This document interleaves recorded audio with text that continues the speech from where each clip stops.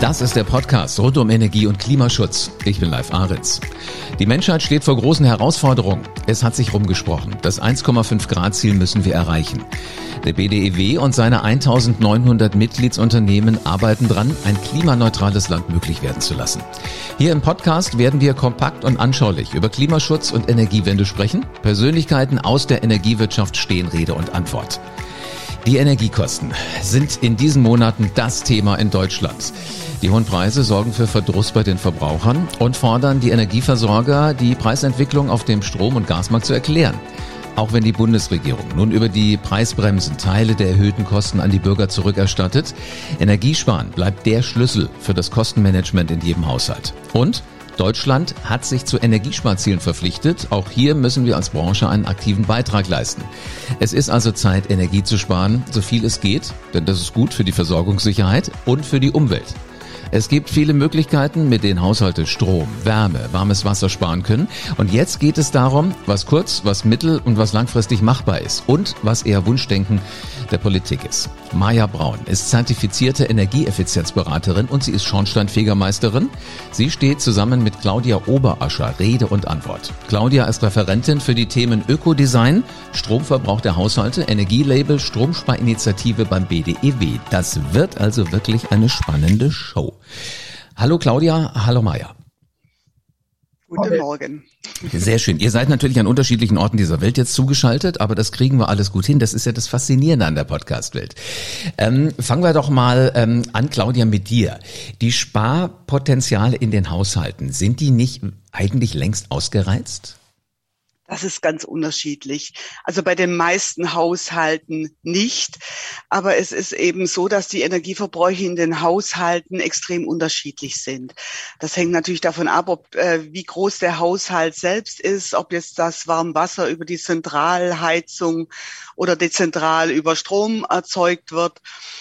Auch natürlich, wie die Wohnfläche aussieht. Ist es eine kleine Mietwohnung mit einem Zimmer oder handelt es sich um ein großes Einfamilienhaus? Da ist die Wohnfläche einfach meistens größer. Und natürlich auch die Geräteausstattung der Haushalte. Daher ist mein Rat immer erstmal die Stromrechnung und die Gasrechnung oder überhaupt die Wärmeversorgungsrechnung sich erstmal anzuschauen und am besten mit ähnlichen Haushalten vergleichen. Da bekommt man die Werte aus dem Heizspiegel sowie dem Stromspiegel und dann lässt sich einfach mal abschätzen, wie viel ist denn überhaupt drin. Weil ein Haushalt, Zwei-Personen-Haushalt, der hat durchschnittlich so 2.900 Kilowattstunden. Das kann aber locker das Doppelte sein. Es gibt aber auch viele Haushalte, die nur die Hälfte verbrauchen und weniger und dementsprechend verändert sich natürlich auch das Potenzial, das der Haushalt hat. Das kann ich verstehen. Also wer schon am Sparen ist, der kann nicht noch mehr sparen, sonst sitzt er irgendwann im kalten Dunkeln, wäscht sich die Haare nicht mehr. Genau. Das wollen wir natürlich auch nicht. Und andererseits, es gibt einfach Haushalte, die extrem viel verbrauchen und das auch gar nicht wissen und gar nicht so realisieren. Und dann gibt es natürlich ganz viele Möglichkeiten, wie man sparen kann und Vergleichswerte. Und kann ich nur unser Portal ganz einfach Energiesparen empfehlen. Da bekommt man ganz viele Infos dazu. Soll ich dir was sagen? Ich wäre nie auf den Trichter gekommen, mal meinen Nachbarn zu fragen, wie sieht denn deine Rechnung eigentlich aus, um mal so ein bisschen zu vergleichen, weil mit hoher Wahrscheinlichkeit ist das Haus ja ähnlich. Ja, man muss aber gar nicht unbedingt den Nachbarn fragen, sondern das ist einfacher, zum Beispiel, um jetzt bei Strom zu bleiben, sich den Stromspiegel anzuschauen. Da gibt's einmal, also da ist es sozusagen unterteilt in Klassen von A bis F, so ein bisschen ähnlich aufgemacht wie das Energielabel, so eine ähnliche Farbgebung auch. Und ich kann dann einfach schauen, Einfamilienhaus oder Etagenwohnung, da unterscheidet sich einfach der Stromverbrauch schon mal deutlich. Dann die Haushaltsgröße und dann noch Warmwasser mit Strom oder ohne Strom. Und dann bekomme ich dadurch schon mal Vergleichswerte und kann dann schauen, 2.900 Kilowattstunden, Zwei-Personen-Haushalt, ich bin in der Mitte. Oder ich verbrauche nur 1.000 Kilowattstunden. Dann bin ich ja im ganz grünen Bereich, dann ist einfach das Einsparpotenzial niedrig. Oder ich bin im Bereich dunkelrot, dann habe ich einfach entweder viele Geräte oder ich, keine Ahnung, dusche eine halbe Stunde jeden Morgen und dann geht einfach der Wasserverbrauch, der geht da deutlich hoch. Und wenn ich da das Wasser mit Strom heize, dann verbrauche ich einfach viel. Aus deiner Erfahrung, so den Mietspiegel, den kennt ja wahrscheinlich jeder. Also bevor du eine Wohnung mietest, guckst du ja mal, will der Vermieter zu viel oder zu wenig von mir. Wie viele Menschen kennen denn den Stromspiegel bisher? Fürchte, dass es nicht so viele sind, wobei es dann aber auch schon einige Jahre gibt. Der wird mit einem Bündnis gemacht, also BDEW ist dran beteiligt, die HEA, VZBV, der Mieterbund und organisiert wird das Ganze von CO2 Online. Finde ich echt spannend, also alleine sowas mal zu haben, weißt du, so ein Tool, das ist ja ideal. Ja, schon praktisch. Lass uns doch mal in die Praxis gucken, Maja. Was sind deine Erfahrungen, wenn du so unterwegs bist? Bezogen auf was? Bezogen auf, ist da irgendwelche Energie, die noch gespart werden könnte? Du gehst in Haushalte wahrscheinlich rein, kommst dann auch mal rein und sagst, mein Gott, bei Ihnen ist aber schon warm. Ist das hier die Sauna oder ist das eher Ihr Flur? Sind das solche Dinge, die passieren? Tatsächlich ziemlich häufig. Also auch typische Sachen, wo man denkt, Mensch, das müssten die Leute doch eigentlich wissen, werden immer noch reihenweise falsch gemacht. Wir haben ja letztens die Reihe zum Energiesparen aufgenommen. Da kam mir das manchmal viel zu banal vor und gleichzeitig sagten viele aber, oh, ich wusste das selber noch gar nicht. Und man muss da wirklich bei den simpelsten Sachen nochmal ansetzen und die Leute aufklären. Und dann kann man sich natürlich schrittweise hocharbeiten. Aber es fehlt wirklich ganz häufig an den ganz banalen Sachen wie einen Kühlschrank oder einen Gefrierschrank abzutauen oder mal ein paar Glühbirnen zu wechseln. Also das ist schon Tipp Nummer 1. Wenn du sagst, du guckst in dein Eisfach und da ist kaum noch Platz drin, dass du was reinlegen kannst, weil so eine dicke Eisscholle irgendwie an den Wänden ist, das kostet dann mehr Energie. Ja, absolut. Also es ist bei manchen Leuten so schlimm, dass die Tür schon gar nicht mehr schließt. Und das führt natürlich zu noch mehr Vereisung. Also man kann sich gar nicht vorstellen, was man manchmal wirklich in den Haushalten findet, aber es ist so. Hast du noch mehr Geschichten? Also du musst ja keine Namen und Adressen nennen, aber was da so an lustigen Dingen dir schon über den Weg gelaufen ist? Viele Leute sind wirklich sehr aufs Sparen bedacht Ja. und man kommt dann zu den Gesprächen und man fängt eigentlich immer erstmal damit an, sich an den Wohnzimmertisch zu setzen und so einen gewissen Einstieg zu finden, um zu gucken, wo steige ich überhaupt mit den Leuten ein. Und häufig kommt man ja auch im Winter und man stellt fest, okay, die Heizung steht überall auf 4 oder 5 und alle Fenster sind gekippt. Und dann fängt man an, das anzusprechen. Und das heißt, ja, das ist ja jetzt nur, weil Sie da sind und wir haben ja immer noch Corona und wir wollten für ein bisschen Luftwechsel und sowas sorgen. Dann sage ich, es ist vollkommen in Ordnung, es muss sich keiner für irgendwas rechtfertigen, aber Sie heizen hier und Sie heizen es halt auch direkt wieder zum Fenster raus. Und das zieht sich halt in der Regel wie so ein roter Faden durchs Gespräch. Ja, wenn du dann einen Moment später nochmal durch so eine Straße durchgehst, wo du unterwegs warst, verändert sich da irgendwas? Also siehst du dann, Fenster sind auf einmal zu oder hast du die Gelegenheit gar nicht zum Nachgucken? Achte ich tatsächlich nicht so drauf. Bei meinen wiederkehrenden Kundenkontakten im Schornsteinfegerbetrieb kriege ich, wenn ich bei den Leuten an der Anlage aus Spaß und der Freude mal was optimiere, teilweise die Rückmeldung, dass es sich wirklich gelohnt hat. Finde ich toll. Sag mal, wenn du dann aber sagst, da muss ich irgendwas verändern, wie mache ich das am schlausten? Lass uns doch mal gucken, was wir da anstellen können. Also wenn du sagst, ich möchte frische Luft haben, nicht nur wegen Corona, ich mag immer gerne frische Luft, heißt das dann Heizung runterdrehen, Fenster auf, lüften, Fenster zu, dann Heizung wieder hoch? Ja, ganz genau so. Also wirklich einmal konsequent die Heizungsanlage ausschalten. Also nicht die Heizungsanlage, sondern die Heizkörper in den zu belüftenden Räumen. Am besten macht man das sogenannte Stoßlüften, also wirklich einmal alles runterdrehen, Fenster, Sperrangel weit auf, die komplette Luft einmal austauschen. Es dauert auch nur 3 bis 5 Minuten, dann die Fenster wieder schließen und dann kann ich weiter heizen.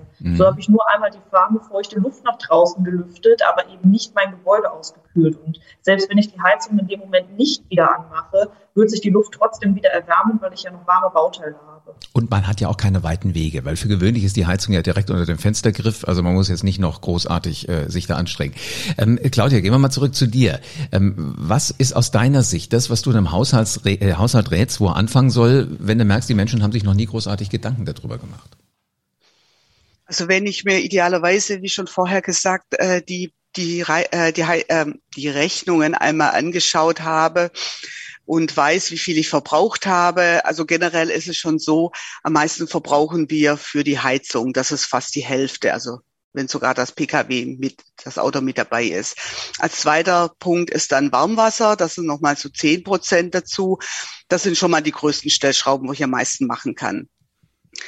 Und was auch zu Buche schlagen kann, das ist natürlich ganz unterschiedlich, wenn ich so besondere Verbraucher habe. Ich habe ein Aquarium mit tropischen Fischen, was ständig beheizt werden muss und beleuchtet. Ja gut, die Sonderfälle sind es natürlich Wasserbett, Sauna und sowas, die verbrauchen richtig viel. Aber was auch wirklich zu Buche schlagen kann, wenn ich nicht weiß, wo es herkommt, dann sind es manchmal auch besonderes Verhalten. Also mir hat eine Beraterin mal erzählt, dass sie sich gewundert hatten, wieso der Stromverbrauch in einer Familie so super hoch war. Und dann hat sich herausgestellt, dass ein Familienmitglied jeden Tag eine halbe Stunde geduscht hat. Und das sind natürlich bei schon dann extreme Verbräuche, also zum einen das Wasser, aber jetzt in unserem Fall natürlich die Energie. Wenn ich das Wasser mit einem Durchlauferhitzer erzeuge, dann gibt das richtig Mengen. Also der eigentliche Tipp ist ja immer lieber duschen statt baden.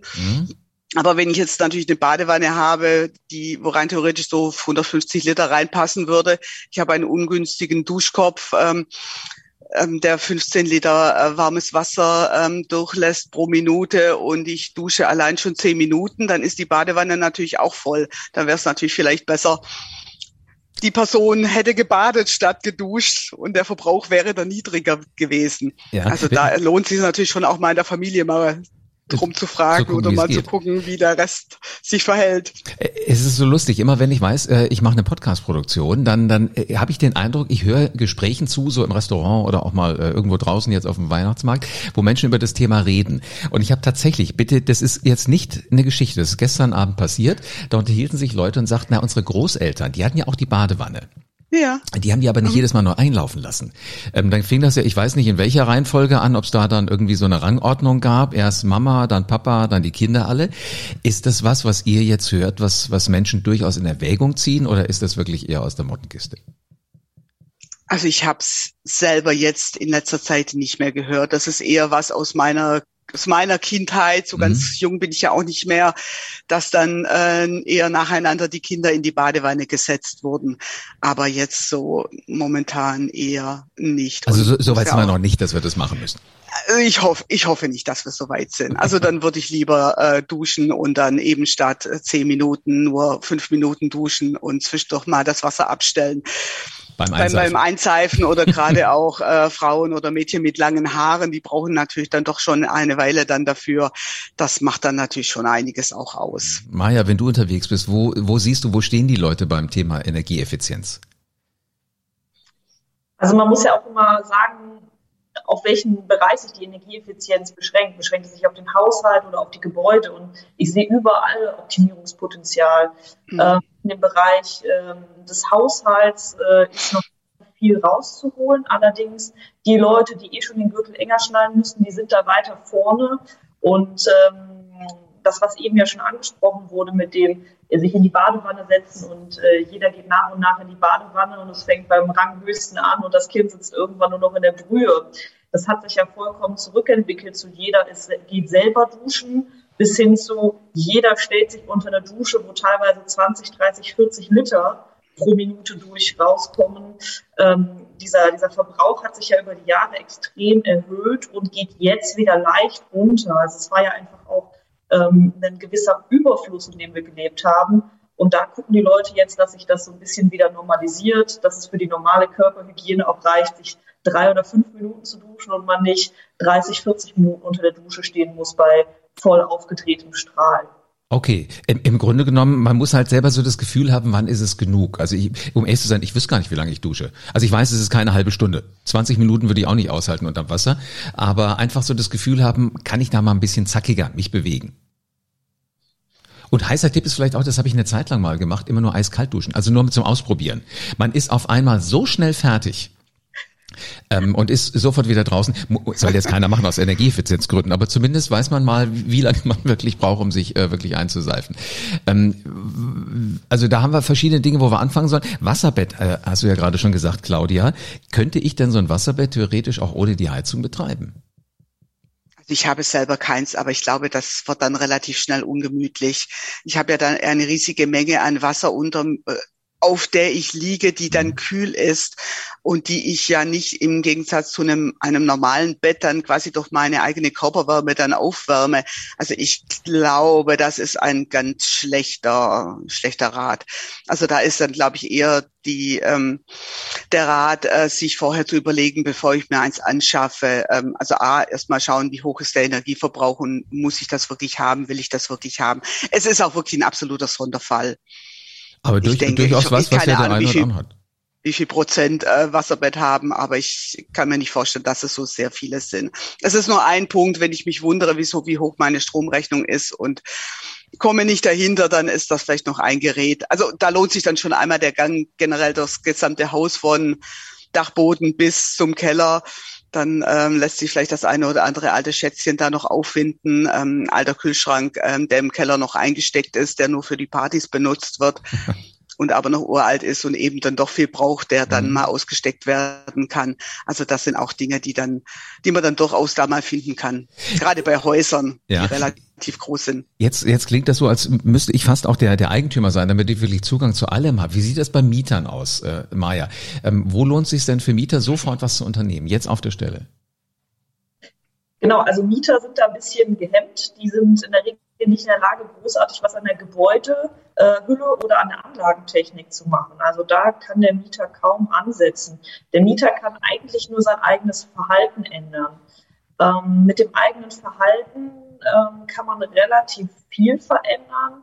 Aber wenn ich natürlich einfach ein Gebäude habe, wo, wenn ein Windstoß kommt, die Fenster in der Wand sozusagen klappern, dann ist grundsätzlich dann natürlich ein Mangel vorhanden, um den sich der Vermieter kümmern müsste. Natürlich kann ich einfach mit einfachen Mitteln versuchen, mir selbst zu behelfen und da mal eine Dichtung einkleben. Aber tatsächlich ist da einem als Mieter, sind da einem so ein bisschen die Hände gebunden. Siehst du dann da aber auch so das eine oder andere verzweifelte Gesicht, gerade im Moment, wenn man sagt, ich würde gern was tun, aber ich kann nicht, wenn du unterwegs bist? Das habe ich häufig hier bei den Eigentümern. Also man versucht ja auch abzuklopfen, wie viel Budget ist da. Und es gibt den einen oder anderen, wo man auch gerne mal aus einem sechsstelligen Bereich schöpfen kann. Und es gibt den einen oder anderen, der sagt, ich muss jetzt hier mit 2.000 € das meiste rausholen, was geht. Und je nachdem, welche Möglichkeiten die Leute haben, kann man natürlich auch nur die Maßnahmen planen. Okay, wenn du sagst, das ist das, was Mieter machen können, wo lohnt es sich für Eigenheimbesitzer und für die Vermieter sofort was zu unternehmen? Ich würde da ganz klar auch zwischen Eigenheimbesitzern und Vermietern trennen. Der Vermieter hat immer noch ein gewisses wirtschaftliches Interesse. Wenn er natürlich ein Investment tätigt, ist das zum einen eine Werterhaltung am Gebäude, aber er hat persönlich relativ wenig von den Einsparungen. Wenn ich als Eigenheimbesitzer natürlich meine Außenwand dämme oder mein Dach dämme oder Fenster austausche, dann profitiere ich natürlich selber von den Einsparungen. Und deswegen wird tendenziell natürlich am Eigenheim immer etwas mehr gemacht als an vermieteten Objekten. Okay, also im Grunde genommen, weil es die Investmentgeschichte ist, wenn ich wahrscheinlich selber drin wohne, dann wird sich das alles nochmal ganz, ganz anders darstellen. Bekommen die Haushalte Unterstützung aus der Politik? Ja, ganz klar. Es gibt die Bundesförderung effiziente Gebäude. Da kann sich so gut wie jeder Eigenheimbesitzer oder auch Vermieter dran bedienen. Ganz wichtig ist immer, dass man einen Förderantrag vor dem Maßnahmenbeginn stellt, also bevor man einen Lieferungs- und Leistungsvertrag schließt. Es ist auch sinnvoll, immer vorher einen Energieeffizienzexperten einzuschalten. Heizungsanlagentechnik kann man zwar selbst beantragen, aber bei allem, was die Gebäudehülle betrifft, also Dach, Fenster, Außenwand, Kellerdecke und so weiter, ist zwingend immer ein Energieeffizienzexperte Pflicht. Claudia, wenn wir nochmal zu dir kommen, wenn es jetzt gerade ums Geld geht, was empfiehlst du den Haushalten so aus finanzieller Sicht?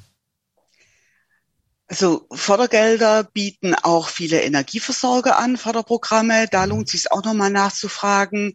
Je nachdem, wo man seinen Vertrag hat, ist natürlich ganz unterschiedlich, aber die haben auch zum Teil, gibt es eine ganze Bandbreite von PV-Anlage bis Elektrofahrzeuge, auch zum Teil über für Haushaltsgroßgeräte noch oder Duschsparköpfe.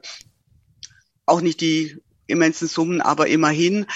Und natürlich, wenn ich neue Geräte kaufe, möglichst auf energieeffiziente Geräte achten, also vor allem bei Haushaltsgroßgeräten auch die eine relativ lange Lebensdauer haben, weil da der größte Verbrauch letztendlich doch in der Nutzung dann stattfindet. Und wenn ich Kühlgerät kaufe, was relativ viel Strom verbraucht und dann über die 15, 20 Jahre, die ich das Gerät habe, im besten Falle verbraucht es dann eben doch deutlich mehr on top. Und dann lohnt sich natürlich schon am Anfang mal ein bisschen mehr Geld auszugeben und sich ein besonders effizientes Gerät, was nicht überdimensioniert ist, dann zu kaufen. Und da kann ich dann aufs Energielabel schauen und dann habe ich eine einfache Vergleichsmöglichkeit. Wo finde ich denn das Energielabel? Das ist auf jedem Gerät, muss das dabei sein. Sowohl im Online-Shop ist es, also ist die Energieeffizienzklasse abgebildet aber ich kann auch dann draufklicken und dann bekomme ich das Label und da ist auch der Jahresenergieverbrauch mit drauf. Und auch in der Geräteausstellung, wenn ich jetzt im Geschäft bin, da muss es auch aufgeklebt sein, also am Gerät oder direkt daneben. Sag mal, fällt mir gerade ein, ich trinke Tee zu Hause, meine Frau mag auch gerne Tee. Uns ist jetzt irgendwann in den letzten Wochen aufgefallen, dass wir immer Tee nacheinander trinken. Also ich mache mir einen Tee, sagt meine Frau, oh, gute Idee, mache ich auch. Dann kocht sie gerade nochmal Wasser. Wäre das schlauer, doppelte Menge Wasser auf einmal zu kochen? Es wäre ein bisschen schlauer, aber das Wichtigste ist eigentlich, dass ein Wasserkocher verwendet wird und nur die Wassermenge aufgekocht wird, die auch benötigt wird. Das ist schon die effizienteste Möglichkeit, aber das macht dann nicht mehr so den ganz großen Unterschied. Also wenn da jeweils nur der Viertelliter, der für die Tasse benötigt wird, drin ist und nicht dann jedes Mal ein Liter aufgekocht wird, 3/4 Liter weggeschüttet und dann nochmal ein Liter aufgekocht für die eine Tasse. Das wäre dann die höhere Verschwendung. So rum. Also ich merke schon, da man muss sich kümmern um das Wasser, in dem Fall um die Menge, aber auch um die Einsparmöglichkeiten, auch um die Förderprogramme. Da gibt's viel, man muss nur nachfragen. Ja. Man sollte sich aber auch nicht im Klein-Klein verlieren. Also es gibt schon, so wie ich anfangs mal gesagt hatte, Heizung, Warmwasser sind schon einfach die großen Blöcke und natürlich gucken, wenn ich ein neues Gerät kaufe, ein sparsames besorgen. So ein paar Dinger, aber jetzt, dass ich jedes Ladegerät immer ausstecke und da noch auf klein, dann kann ich vielleicht auch meine Kinder oder die Familienangehörigen ganz entsetzlich nerven und ja, verliere mich dann wirklich in klein, was dann nur so ein paar wenige Kilowattstunden im Jahr bringt und verliere dann die Einsparmöglichkeit bei den wirklich großen Dingen. Also da macht schon Sinn, sich auf ein paar Sachen zu konzentrieren, die wirklich was bringen. Maja, du gehörst ja jetzt mal hier in diesem Gespräch zu den beiden Profis. Ich bin ja auch letzten Endes der Amateur, der immer nur guckt, wo er Strom und Warmwasser und sowas herkriegt.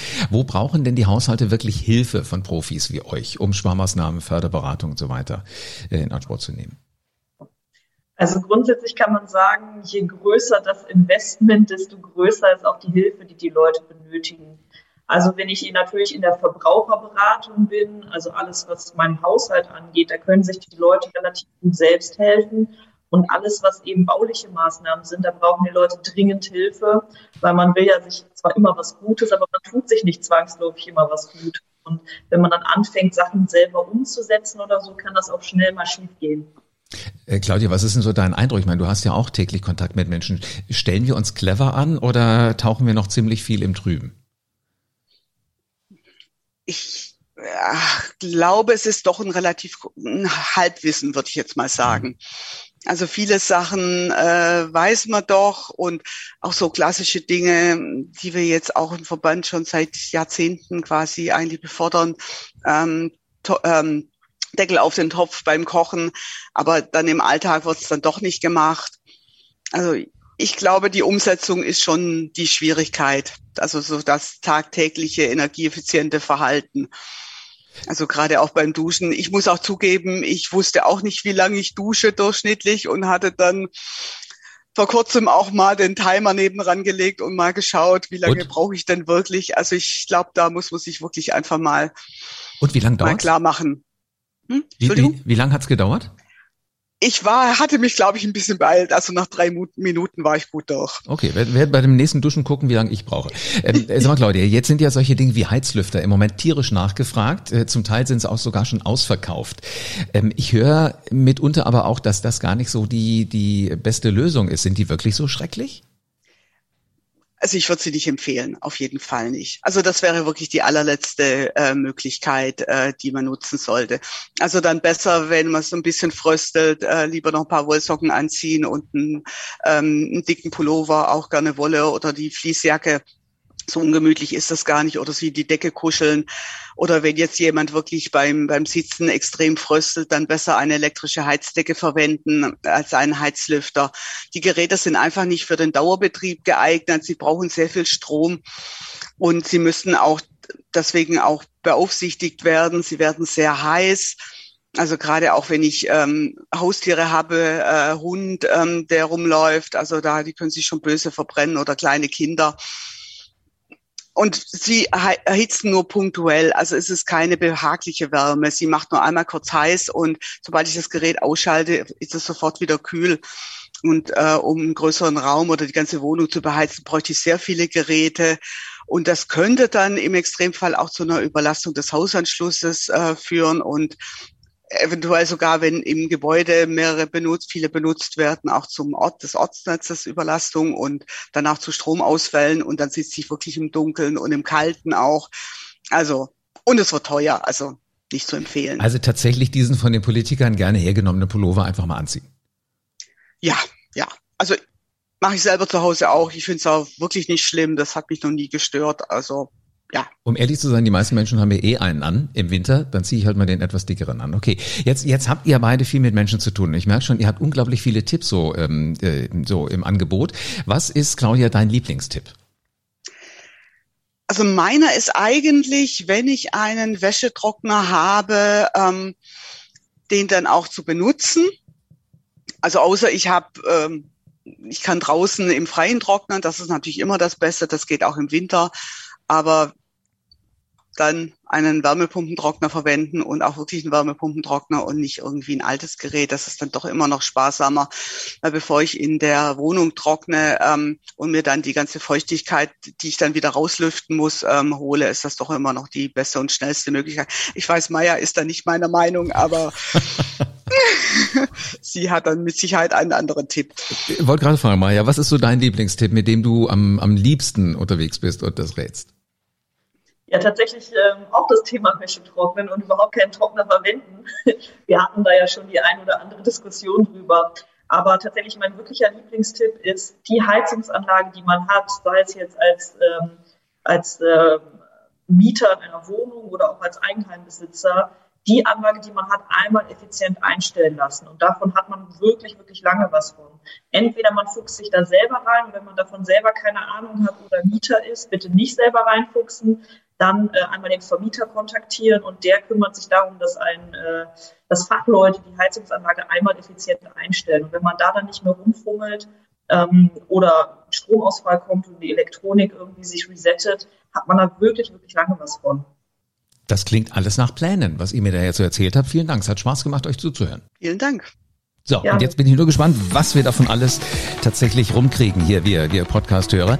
Also es gibt einen Stromspiegel, den ruhig mal hernehmen, um zu gucken, wie ist das mit dem Stromverbrauch in der eigenen Wohnung. Die Tiefkühltruhe oder das Tiefkühlfach unbedingt abtauen. Das kostet sonst Hölle viel Energie. Heizung nicht volles Rohr aufmachen, wenn das Fenster gleichzeitig oben drüber auf ist. Und vielleicht auch mal gucken, wie ist das mit Wasserbett, Sauna, muss man es hochdrehen, muss man es ständig machen. Aquarium kostet auch viel Energie. Gut, den Fischlein möchten wir natürlich jetzt auch nicht den Lebensraum wegnehmen, aber Duschen statt baden ist schon mal ein heißer Tipp und auch die Frage, wie lange denn duschen? Also es gibt in jedem Haushalt unglaublich viel Potenzial. Mieter können gucken, wie ist das eigene Verhalten, aber auch vielleicht mal eine Dichtung ins Fenster reinkleben, bis man das mit dem Vermieter meistens in Wallung gekriegt hat, dauert ja hier und da ein bisschen, aber es gibt Förderung. Also die Politik tut da was für Eigentümer und Vermieter in erster Linie, aber auch letzten Endes für die Mieter. Es ist hier und da ein großes Investment, dann braucht man auch Hilfe, jeder, weil man sowas ja nicht ganz so häufig macht. Und was ich auch nicht wusste, ein Heizlüfter ist ja nicht so gut, das habe ich jetzt schon gehört, aber eine Heizdecke ist einfach besser. Das ist doch mal clever und um die Ecke gedacht. Also vielen herzlichen Dank, Claudia Oberascher und Maja Braun, für spannende Tipps. Und da sieht man halt, es hängt alles mit einem zusammen. Das sind individuelle Lösungen jetzt gewesen, auch gefragt, aber die Energiewende muss sein. Unser Leben muss einfach klimaneutral werden. 1900 Unternehmen arbeiten dran, dass genau das so kommt. Und die sind alle Mitglied im BDEW. Das Klima ist so wichtig, dass jeder übrigens alle Folgen hören muss von diesem Podcast. Also diesen Podcast am besten jetzt sofort abonnieren.